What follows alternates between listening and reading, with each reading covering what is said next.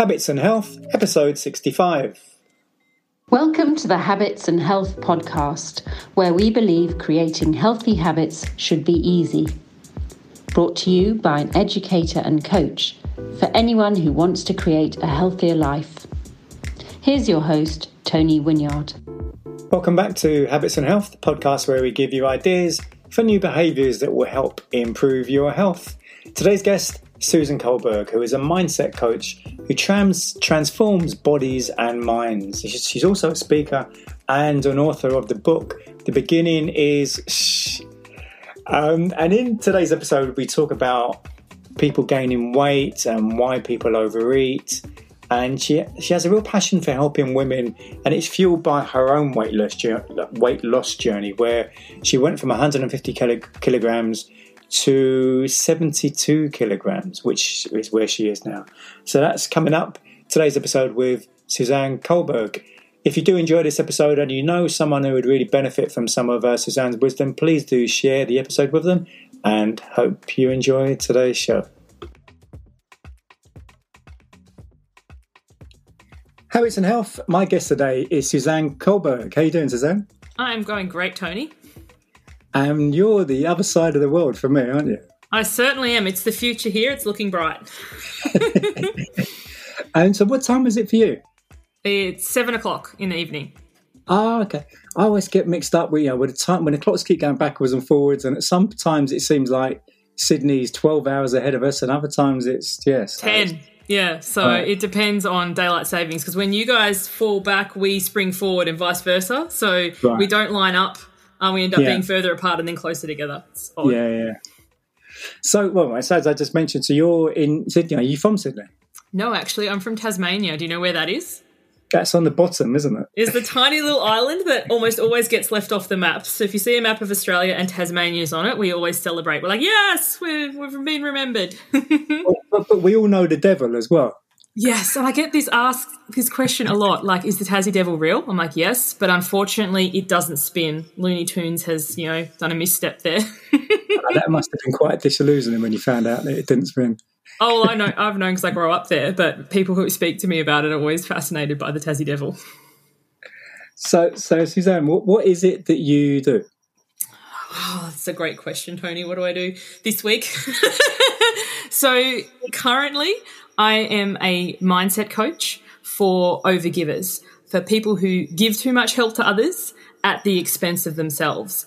And they end up exhausted, burnt out, resentful, though they may not admit it, and in some way they overconsume. So the main entry point into that has been food, so overeaters, and that's my personal background.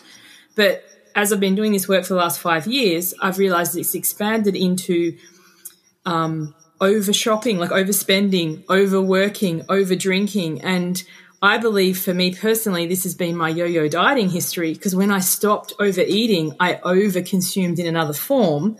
So I wasn't actually addressing what was going on underneath. And I'm also a healer, so I have a little bit of woo, and an author. So how did this all come about? What led you to what it is you're doing now? Oh, that's a great question. So originally I was going to be a doctor. I've been to medical school. I left in my 5th year, 5 years of 6, which often fascinates people because you were so close. But when you graduate from med school, you do an intern year and then residency for usually at least 3 years, and then registrar training for another decade. So it's another 13 years before you're a consultant and done. And even then, you're never done.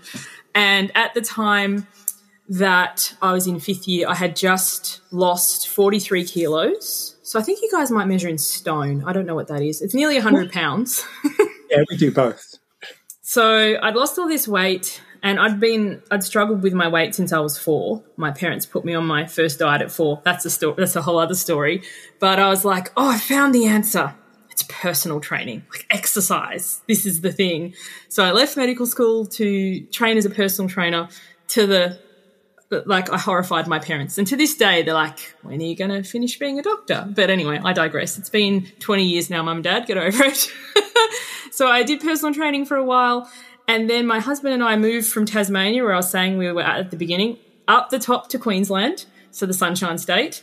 And I regained all of the weight and interest. And there was a lot to do with that story, moving away from home, shifting work, like all this stuff. But at the end of the day, there's no passive eating like there's passive smoking. I did it.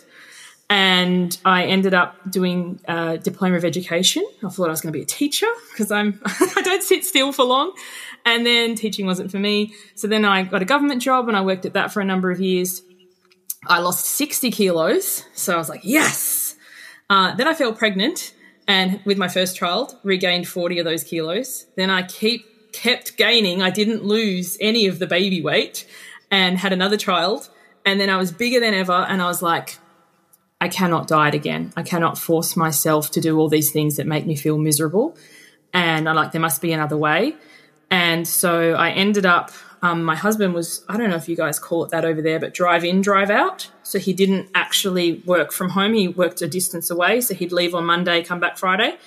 And so I didn't want to go back to the government job. So I ended up being, for a spiel, an executive assistant, like a VA, but I'm not very techie. So more writing and emails and, customer support, because that's what I'd done for the government. And in that time, I came across NLP, like neuro-linguistic programming and mindset, and I went on this total journey of this kind of thing. I started a Facebook page documenting my weight. I released 78 kilograms, so this time 171 pounds, and people were like, can I work with you? And I was like, So then I trained to be a coach. So it's a very long-winded way to where I am now, and I've been doing this. This is my 5th year, yes. So, you mentioned that there was a few times where you managed to lose a lot of weight and it came back and you lost and came back. So was it the NLP that was the final thing that helped you to lose it and maintain that?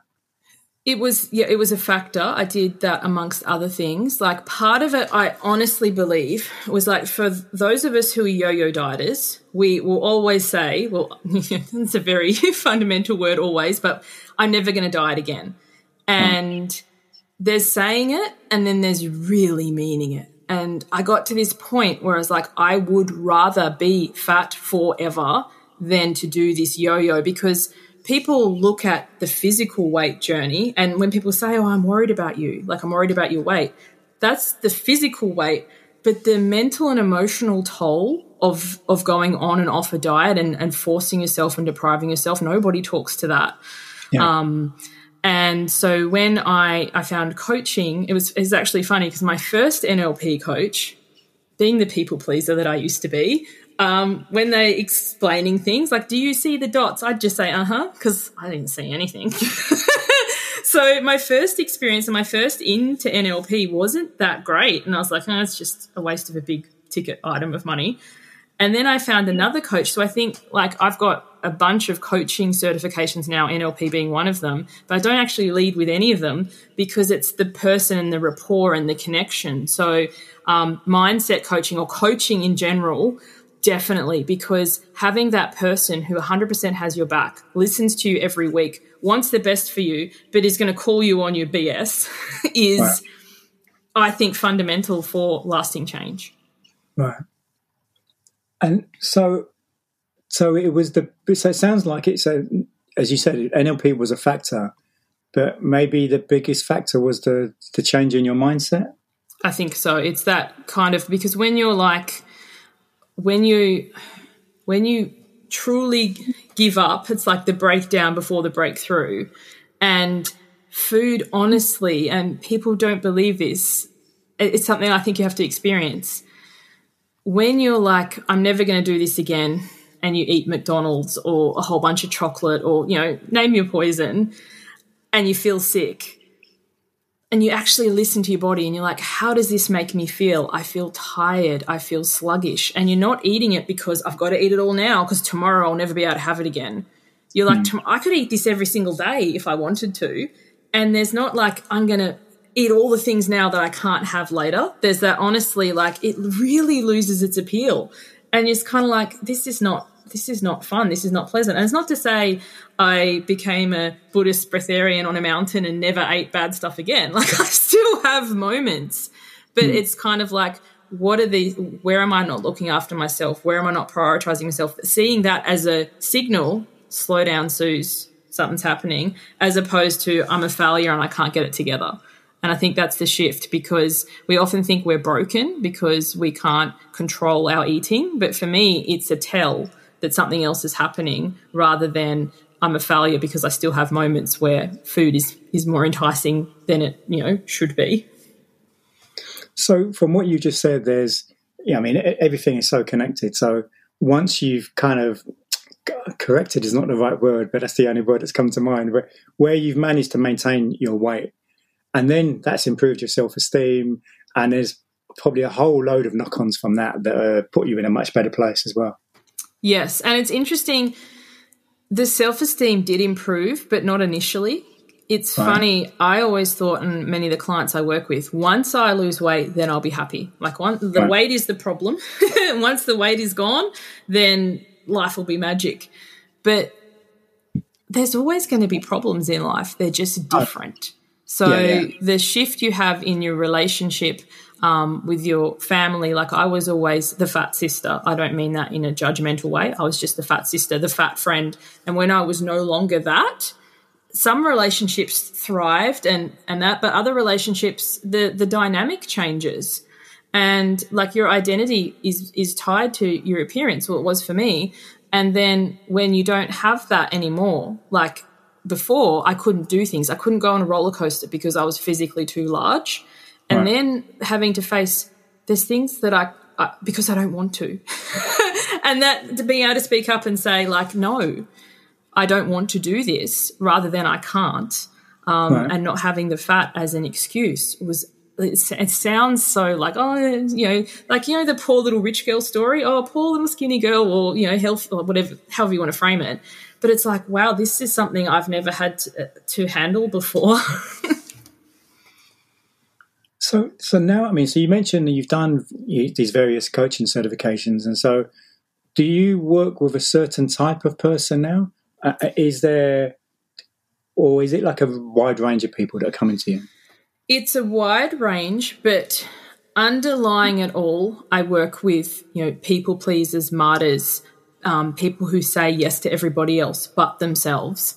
And underlying it, they're really looking for community and that feeling of belonging, because so many of us, we're really good at fitting in. We're like, how does this scenario work? And we're really hyper vigilant in places because I don't want to say the wrong thing.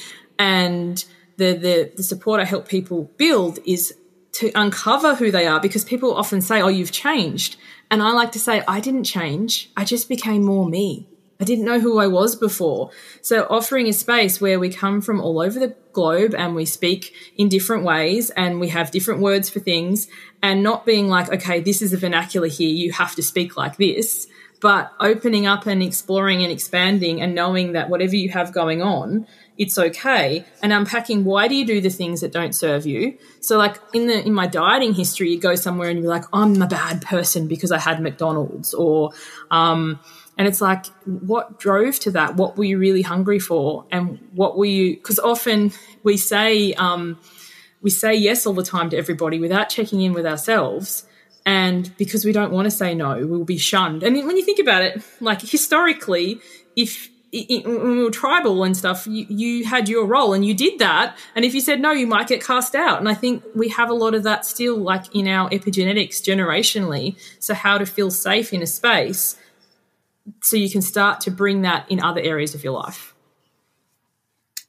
That reminds me of something, what you just said. It's something I was thinking about a couple of weeks ago, in that there's a lot of people, they give too much, and it can get to a point where it's very detrimental and it's actually hurting them, but it's part of their nature. And then when they have the awareness, or maybe someone helps them to realize that they are just giving too much, and then they try to correct it and then stop giving, and then that hurts who they are, because there is a part of them that actually enjoys to give. And it's like, it seems to me there needs, rather than just stopping giving, they need to find that balance of where they can give, but not just so much where it just completely depletes them of energy and so on, or money. Or and that's the difference between over-giving and being generous. So and the generous is from a place of, as cliche as it sounds, your cup being full. But, when you're, and this is something I work with people to learn the distinction. So if someone says to me, hey, Suze, can you do this? and I want to, yeah, let's go. Or like, say, for example, well, we live on the opposite sides of the globe, but say, for example, you're like, Suze, can you help me move house on Saturday at 8 a.m? Oddly specific, but sometimes people are like that. And I'll be like, oh, Tony, I've got stuff on. I can be there Sunday at 12. And you're like, oh, the movers are going to come. The overgiver in me would be like, I need to cancel my plans and rescue Tony. Not that like, oh, hello, Tony could ask somebody else. So when it's generous and it's like, this is what I have available, you know, I'm one of the most generous people that I know. But when it goes into overgiving, that's when it's at your detriment. And knowing, like, also to being attached to the outcome. When it's overgiving, it's like, I've done this for you. Like, you should be happy. Like, we wouldn't necessarily say it like that, but we can have this thing like, after all I've done for you. When that thought comes into my mind, it's like, oh, hello, where am I overgiving here? So it's learning that difference and then knowing that there's a difference between understanding and then putting into practice, because we can understand this conceptually, like I just need to be able to say no. But then learning how to say that, because it can be really scary, because there could be pushback. You could be like ejected from the community, and really actually finding that people admire boundaries. Brene Brown, I love her work, but she says clear is kind. And it's so true, because sometimes we're trying to be really helpful, but we're really unclear and people aren't sure. So they ask and then we say yes, but it's disgruntled. But if we said no, they'd just go and ask someone else. We're not like the arbiter of them, that they're left stranded on an island without us. So it's feeling into, where is the yes coming from? Is it a yes, let's go? Or is it a, oh, like I'm going to rearrange my schedule for you? So how does someone who is an overgiver, well, first, if they do realise they're an overgiver, because many people don't realise, but even if they do realise that they have a tendency to do that, how would they be able to have the awareness of when they're starting to give too much? How would you help someone in that situation? That's a great question. In the case of the people I work with, what tends to happen, so I love how you do breath work, because I can talk about like paired states and you'll kind of get it. Giving and receiving are paired, like inhaling and exhaling. You cannot continue to exhale without eventually having to inhale. It's impossible. So when with overgivers, people, they think that they don't get anything back, and they often are very, in the beginning, difficult to receive. Like if you give them a compliment, I love your jumper, oh, this old thing, or you did such a good job, oh, I rambled. Like you walk around with... You've just described everyone in Britain. But the thing is, what I highlight to people is, how disappointing is it when you are trying to give to someone and they don't receive well? Like, have you ever planned a gift, been really excited, been like, oh my gosh, this is going to be amazing, handed it to them, had them unwrap it and being like, oh, you shouldn't have. And they're kind of pushing it away. And it's horrifying. Oh, you spent too much money, because they can't receive and they feel really guilty. And then you can kind of feel like, well, that's it's funny. What led me on this whole journey of learning this is actually becoming a mother. My son is the best receiver I have ever seen. Will you take him anywhere? That kid gets stuff. People give him things. Like, we go into a florist a couple of weeks ago. He was admiring the flowers. I was like, don't touch. This lady made him a bouquet, and I'm like, oh my gosh, how much is this going to cost? Like, she just gave it to him. And he's like, I just get stuff. Anyway, back to the question. It's because giving and receiving are paired, they're in flow, like inhaling and exhaling. The matching for overgiving is over-consuming. So we tend to beat ourselves up and go, I don't understand what's wrong with me. I stay up all night watching Netflix, or we do the trifecta. You binge Netflix while you eat the chips and you scroll and play Candy Crush. So that's your receiving, because you're over-consuming on these things that aren't serving you and that you don't want to do. And then what you end up saying to yourself is, I just need a plan. I need a productivity tool. I need to find the right calendar. And so we're looking at finding the right plan, instead of, like, the intervention point for overgiving is not finding the right system, schedule, planner, whatever. It's like, where do I actually need to do less and start to say no in a way that feels good, so that when I can say no to others, I can say yes to me? Because how often do we buy a course, hire a coach, do something, and then we're like, this is going to be the thing. Yes.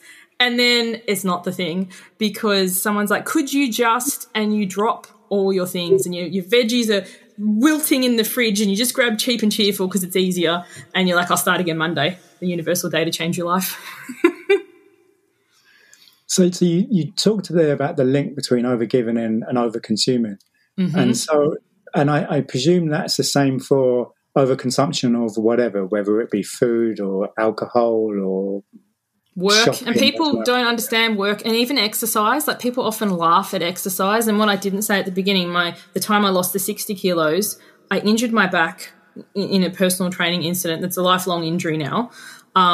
Because I became over-exercising. I was exercising for 4 hours a day. And for some people, like if you're an Olympian or a sportsman or something, yes, that could be healthy. But in my case, it was unhealthy. It was my over-consuming through movement. And so how is it the same for no matter what the overconsumption is? Is it the same approach to correct it, or is it slightly different depending on what it's pretty much the same.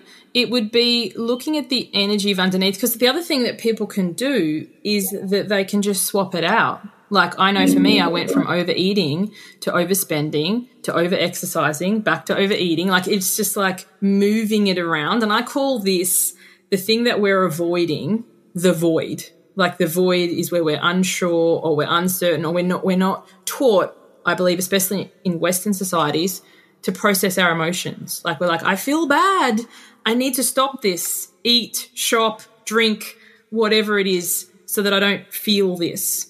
So it's like teaching people to reconnect with their feelings and the ebb and the flow and processing it. So an emotion is energy in motion. It moves through our body rather than energy stuck that we then numb or buffer with our over-consuming. So it's like, oh, what is it that I'm actually feeling?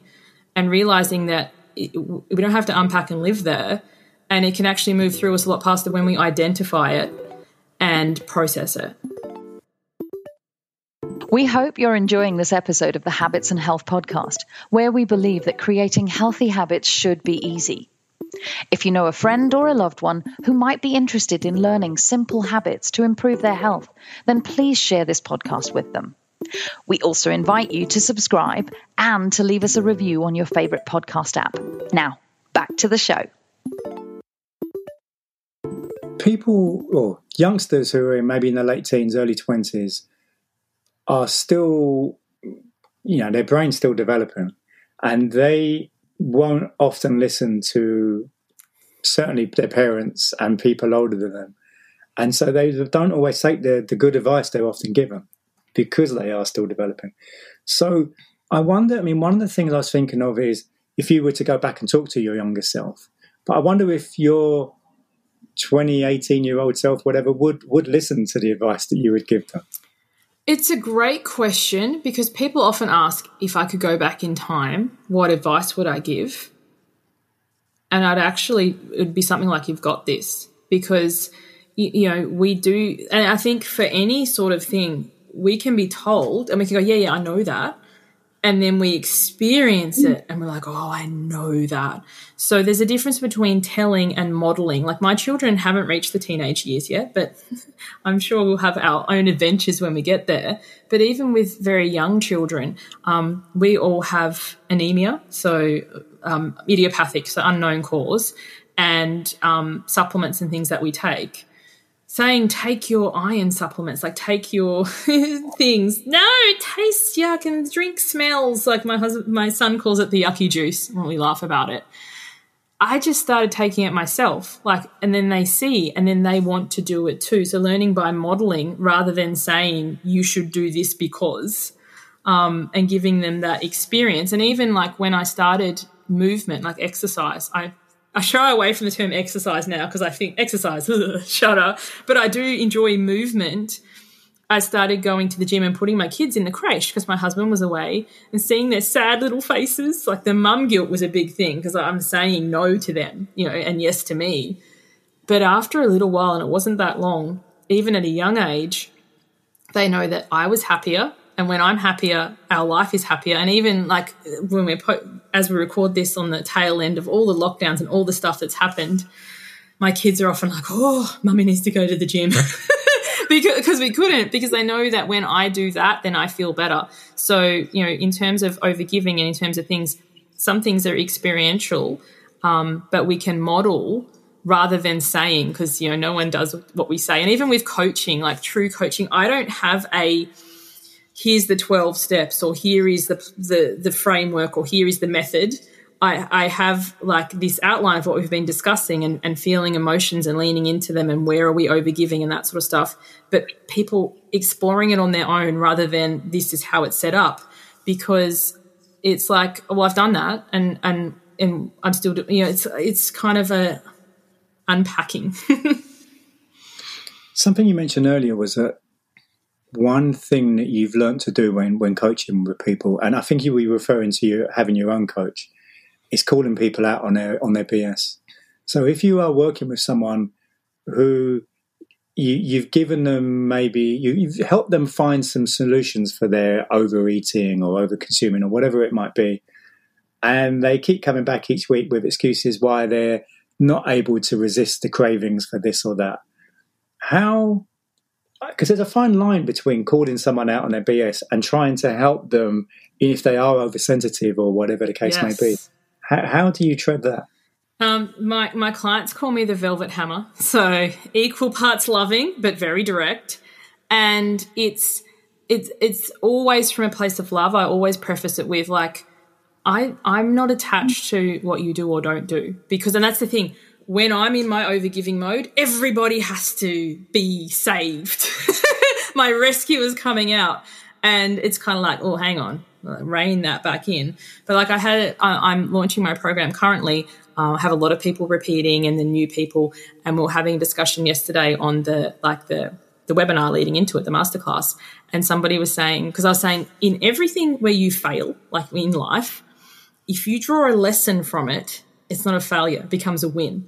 So basically, I'd encourage people to look so far in 2022, what have you failed at? Like, let's get real. It's never comfortable, but and then how can you spot the lesson? Because otherwise, how many times have we done something and we're like, I'm never going to do that again. And then a couple of weeks later, you're like, oh. So she's like, I can't find the lesson. And I was like, let me have it. And she's like, I did Why Wait, which is my program. I did Why Wait. I did all the modules. I didn't change my eating and I didn't lose any weight. And it's interesting because, like, I said lovingly, the only way you can guarantee weight loss is liposuction. And even then, it doesn't mean it's going to come back. So there's that, you know. But the other thing is, I was curious, and with a curious question, not a judging, not you should have. But I was like, you said here that you've done Why Wait and you did it all, like, because that's what you said, but you didn't change your eating. I was like, how did you do Why Wait? Because we talk about the eating, what I call the hunger scale, like checking in. Are you actually hungry? And if yes, eat, you know, this sort of thing. And we talk about setting up our eating guidelines. I've changed it now to boundaries. But anyway, it's like you creating your own. I don't give them to them. I model mine and then we discuss, because different people have different requirements. Anyway, long story short, I was like, so did you actually do Why Wait, or did you listen to everything, felt like, yeah, I understand that, yeah, I get that, and power through the program and tell yourself you did it, but you didn't actually make any changes? And she's like, oh. And then we got talking even further, and I was like, so what did you learn from Why Wait? And at the end of the call, like, I was crying and she was crying and whatever, because she was like, it doesn't matter about my body. It's like how I feel about myself. And that is what I want for my clients always, because we are so much more than a number on the scale or a clothing size. I don't weigh them in or out or anything like that. I want them to be able to take up space and ask for their needs to be met and all this sort of stuff.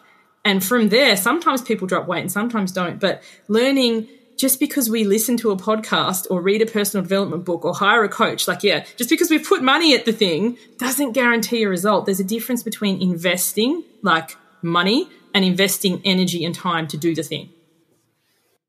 As you've just shown, really, it's hard to get people to realise that it's more than just the time or the money.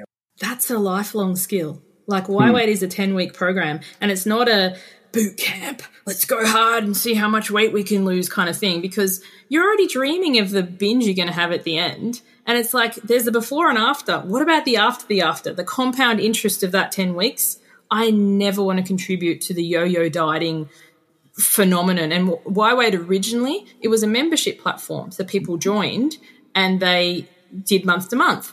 And I ran it that way for 2 years. But what I found is when people were finished or they were feeling complete, they just kind of snuck out. They were just kind of like, oh, it's awkward, leave. There was no celebration. There was no graduation. And then, or they stayed too long, and what should have been a graduation kind of became a divorce where it got awkward and whatever. So now I've repurposed it, and for the last year I've run it as 10-week rounds where we start together, then we take the action, and then we harvest and celebrate all the successes.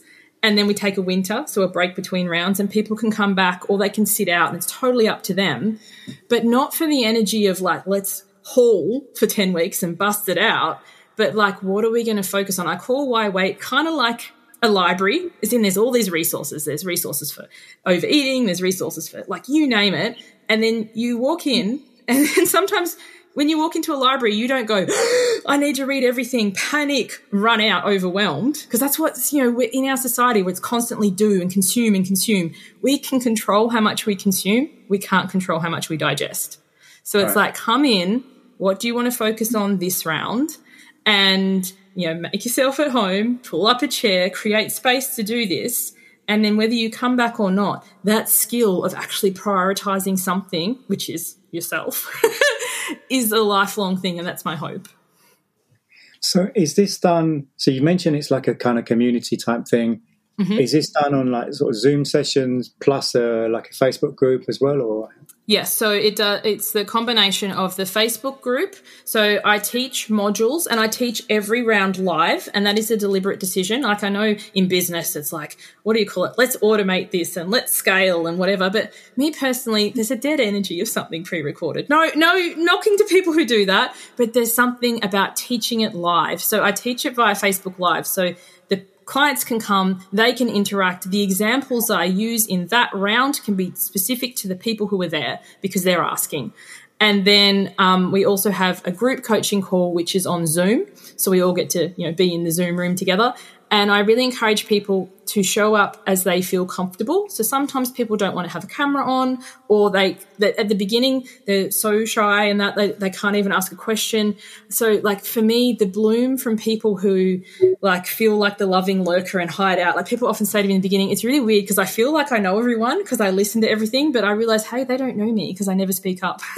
Going from there to like, the first time they comment or the first time they come the camera on, and it's like, yes, but it's like this Zoom, and we're from all over the globe.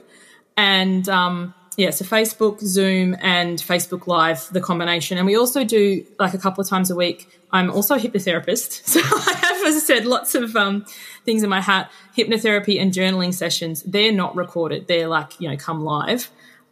Because I journal too, because journaling I think is such a powerful tool for transformation, and I'm fully transparent with my clients. I'll be client here. I run them in the program so that I have to do it as well. So I open it, I say, what are we going to work on today? And then we're all on Zoom, just mute, do our journaling, and then we unpack at the end, and that part isn't recorded. So at what stage was it that you thought about doing a book? I've thought about doing a book for like as long as I can remember, because being a yo-yo dieter, I was obsessed with before and after stories. Like I had every magazine, every book, everything you could think of, but I never found a story like mine. I was like, they're always before I was fat, frumpy, and my life was terrible. And after I was amazing. And I was like, am I the only one who went, up, down, up, down, up, down? And then so I was like, I'm going to write that book one day. And then kind of like ingest. And then I was like, no, I'm really going to write the book. So I started to officially write it back in 2018. And it's really raw. And I got about 75% of the way through, and I put it down for 3 years, Tony. I set it aside. I was like, I can't face this. Like, this is too much. And then I picked it back up last year, and I finished it off and published it. So what changed in that time? So you said at 75% it was too much.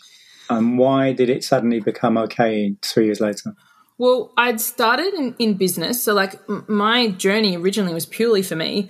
And then I'd started my business, and I had a business coach at the time, and I could tell the story people wanted me to tell. So like I have personally released a lot of weight, and originally I shared before and after photos and all that sort of stuff. And I found I was attracting people who wanted to buy the after. They were like, well, I want to be that. And I knew with the story they wanted me to create the Suzanne Kohlberg method and the Suzanne Kohlberg framework. And like, I know I could make a ton of money that way. Because when I was a personal trainer, what I didn't share was I dropped that 43 kilos at the gym. I trained as a personal trainer. I signed 77 clients in my first week. Because when people had seen you drop a ton of weight, they want what she's having. But then there's a difference between wanting to buy a result, as I said with the client example I gave with Why Wait, and actually being, I'm the person who's going to do it. I'm not saying you have to do this 24/7 and, you know, that's whatever, but you do need to make consistent and persistent daily action, small, penny action that compounds over time. So in the people I was working with back then, they wanted it positioned in a certain way, and they were like, we can get you on Sunrise. It's a TV, like a news show here, and we can do all this stuff. I don't ever want to go on TV. I'm a very much introverted person. I don't want to have to leave the house. So like it was really confronting for me because I don't want to, like, I love podcasts. I'm going to be here in my PJs and nobody knows. But like I didn't want to create the story of the picture of what people wanted, but I wasn't strong enough yet to create the story of how it actually went. And so over the ensuing 3 years, where I really became to understand. And I didn't even write about overgiving or any of this stuff in this book. So this book is my weight loss memoir. The next one that will be coming will be The Accidental Entrepreneur, the business memoir. But like I felt that I wasn't in a place that I could say, no, I don't want to do these things. So I just scrapped the project. And what's the reaction been to the book? So when was it published? In September. Okay. And the reaction has been, it's been really, really funny because you know how if a friend or somebody you know and follow, they publish a book or they do something, so you buy it to kind of be nice. Like, I want to support you. I followed you online for years. This has happened, you know, in more than one occasion. I bought your book and they send me a picture with it or they, you know, whatever. And then, you know, invariably a week or 2 weeks or sometimes a month later, I get this message. I've had this literally more than once. I started reading a book like while I was cooking dinner or something. Then I turned off the stove and then I sat there and then I thought I'll just read it for this. And then like most people have read the entire thing. They're like, they couldn't put it down because it was just like all this, especially people who knew me. I never knew that you went on, this is the journey that you went through because we don't talk about these things. And for people who don't know me, the relation, they're like, this could have been my story minus the piece at the end. Yeah, but they're not at the end yet. But it's kind of like, and it's funny, there's lots of stories in there that I share. And for me, the most challenging one to write was the birth of my son. It was very difficult. It's not graphic, but emotional. But the feedback I get the most from the book is it's actually in the first 2 chapters, and that's the thing I'll give your listeners if they'd like to download it. But when I was at school, there's this project I made. There was glitter, there was photos. I'm 8 years old. I go in there all excited and people are like, what are you, 2? What's with that glitter? And we had to write our weight on this poster and I was the heaviest and like all the teasing and all the how many rolls are in a bakery, which I didn't understand. I had to go and ask my dad, you know, like that, and how I like shrunk over the poster in shame and didn't want it put up there. So many people can relate to that because how often are we so proud of something and then someone says, what, you like that show? You've read that book? You follow that person? And we shrink. So it was the story of like how that happened and then how eventually I just reached a place where I was like, I'm done being everyone else's version and I just want to be me. So who would you say the book would be most helpful for? What kind of issues, what things are they struggling with that it's going to help them? I was going to say self-worth, but then again, you don't necessarily know you struggle with self-worth. Like how often do we not realize something until we've come out of the other side of it? What do they say? Hindsight's 20/20. But for anyone, whether it be weight or not, like obviously if weight's your jam, this is the book for you. But any goal that you've set where you've tried and failed and tried and failed and tried and failed and you're feeling at the point where like you really want it, but you like, is there something fundamentally wrong with me? Why does it happen for everyone else but not for me? And to see that you can get there in the end, that's the story it's for, because it's like there's so many ways to do this. And I believe, you know, that saying, actually you asked me what my favourite quote was. One of my other favourite quotes is, 80% of success is simply showing up.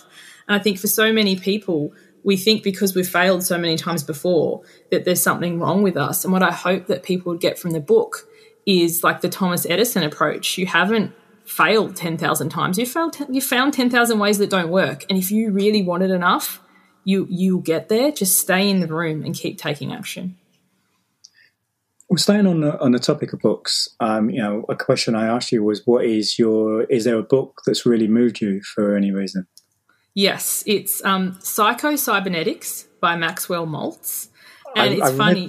I read this about 10 years ago. It's an amazing book, isn't it? Yeah, I know. It was so funny. People recommended it to me, and I will be honest, the name didn't appeal to me. And I should laugh at this because there have been people who haven't bought my book or read it because of the name, So here I am, recreating, I'm not comparing my book to his, that's, but the name put me off. I thought, Psycho-Cybernetics, that's so weird. Is it about robots?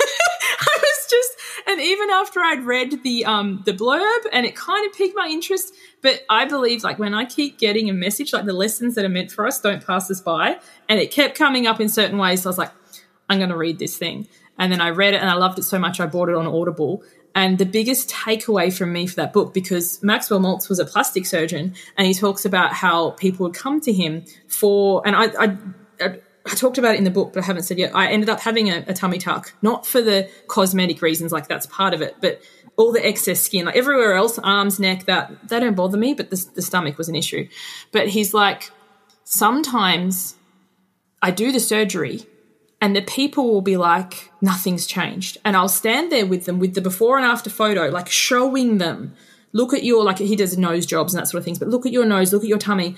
And they're like, nothing has changed, because internally, and this is when you reach your goal and you still feel inside like it's not there, it's almost a fool's gold. So what do? We extend the goalposts. 5 more kilos. I just got to get toned. Or for me, the plastic surgery thing could have become, let's do my arms, let's do my neck, let's do, my body lift. And I'm not knocking people who go down that path.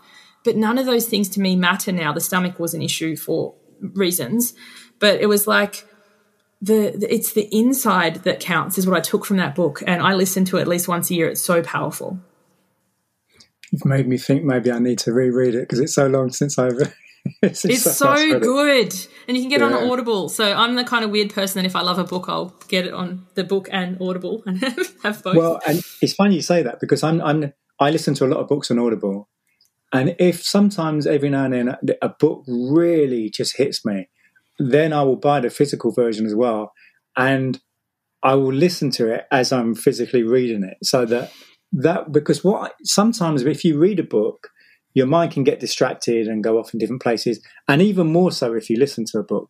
But what I've discovered with me is if I physically read it and listen to it, my mind is far less likely to go distracted and I really take it in much more doing totally. That kind of a number of people have asked me when the Audible of mine's coming, but the thing is I'm a little bit of a snob, as in I only really like the book if it's read by the author. There'll be exceptions where I'll go ahead. I'm pretty sure Maxwell Maltz doesn't read his. But I don't know if I could read my book. There's some sections in there that I felt like I was opening emotional wounds writing it. I was like, I don't know how I'd go reading that. So it may come, it may not come. But I love how you said there's something about the synergy of listening and reading and how you just steep in the information so much more. Yeah. If people want to find out more about you and your course that you have and your coaching and everything else, where would they go?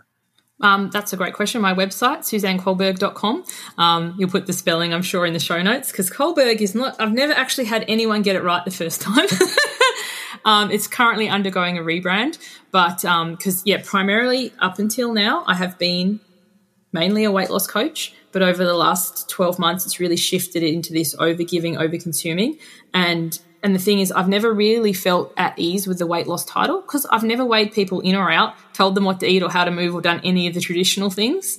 So it's more about this really how to say yes to self, how to belong, how to find a community in a safer space where you can start to unpack who you are and then take that out into other areas of your life. And are you active on social media? Yes, Facebook is my jam, facebook.com/Suzanne Kohlberg. I'm debating Instagram. It's so funny. I have one, but I'm never actually on there. Maybe one day. I don't know. I don't find it as intuitive, but apparently it's more the thing. So, that may be up and coming. So just to finish, Suzanne, is there, you mentioned about the quotation. What is the quotation that you particularly like? My absolute favourite quote of all time is by Sophia Bush, and she says, "You can be a masterpiece and a work in progress simultaneously." And I think, when we remember that, because sometimes we think when we get there, then our life will be magic and amazing. But our life can be a magic and amazing now. And when we find the areas that, we can celebrate now, we have more to celebrate. And it doesn't mean that we don't have bad days or times where everything's too hard, but, we're still just stay in the room. So it's the combination of success is 80% turning up, and you can be a masterpiece and a work in progress simultaneously. Well, Suzanne, I really appreciate your time, and thank you for sharing everything. I'm hoping people will get a lot out of some of the great tips that you gave. So how they can kind of rethink some of the situations they may be in, and hopefully some of them will contact you as well. Thank you so much, Tony. It's been great. Next week is episode 66 with Jay Fields, who is an educator, coach and author, and has been teaching people the principles of embodied social and emotional intelligence to individuals and organisations for 20 years. So we discuss a lot about empathy and emotional intelligence and being grounded and so on. So that's next week with Jay Fields. If you know anyone who would get some real value from some of the information that Suzanne shared with us today, please do share the episode with them, and hope you have a great week. Thanks for tuning in to the Habits and Health Podcast, where we believe creating healthy habits should be easy. If you enjoyed this episode, please subscribe and leave us a review on your favorite podcast app. Sign up for email updates and learn about coaching and workshop opportunities at tonywinyard.com. See you next time on the Habits and Health Podcast.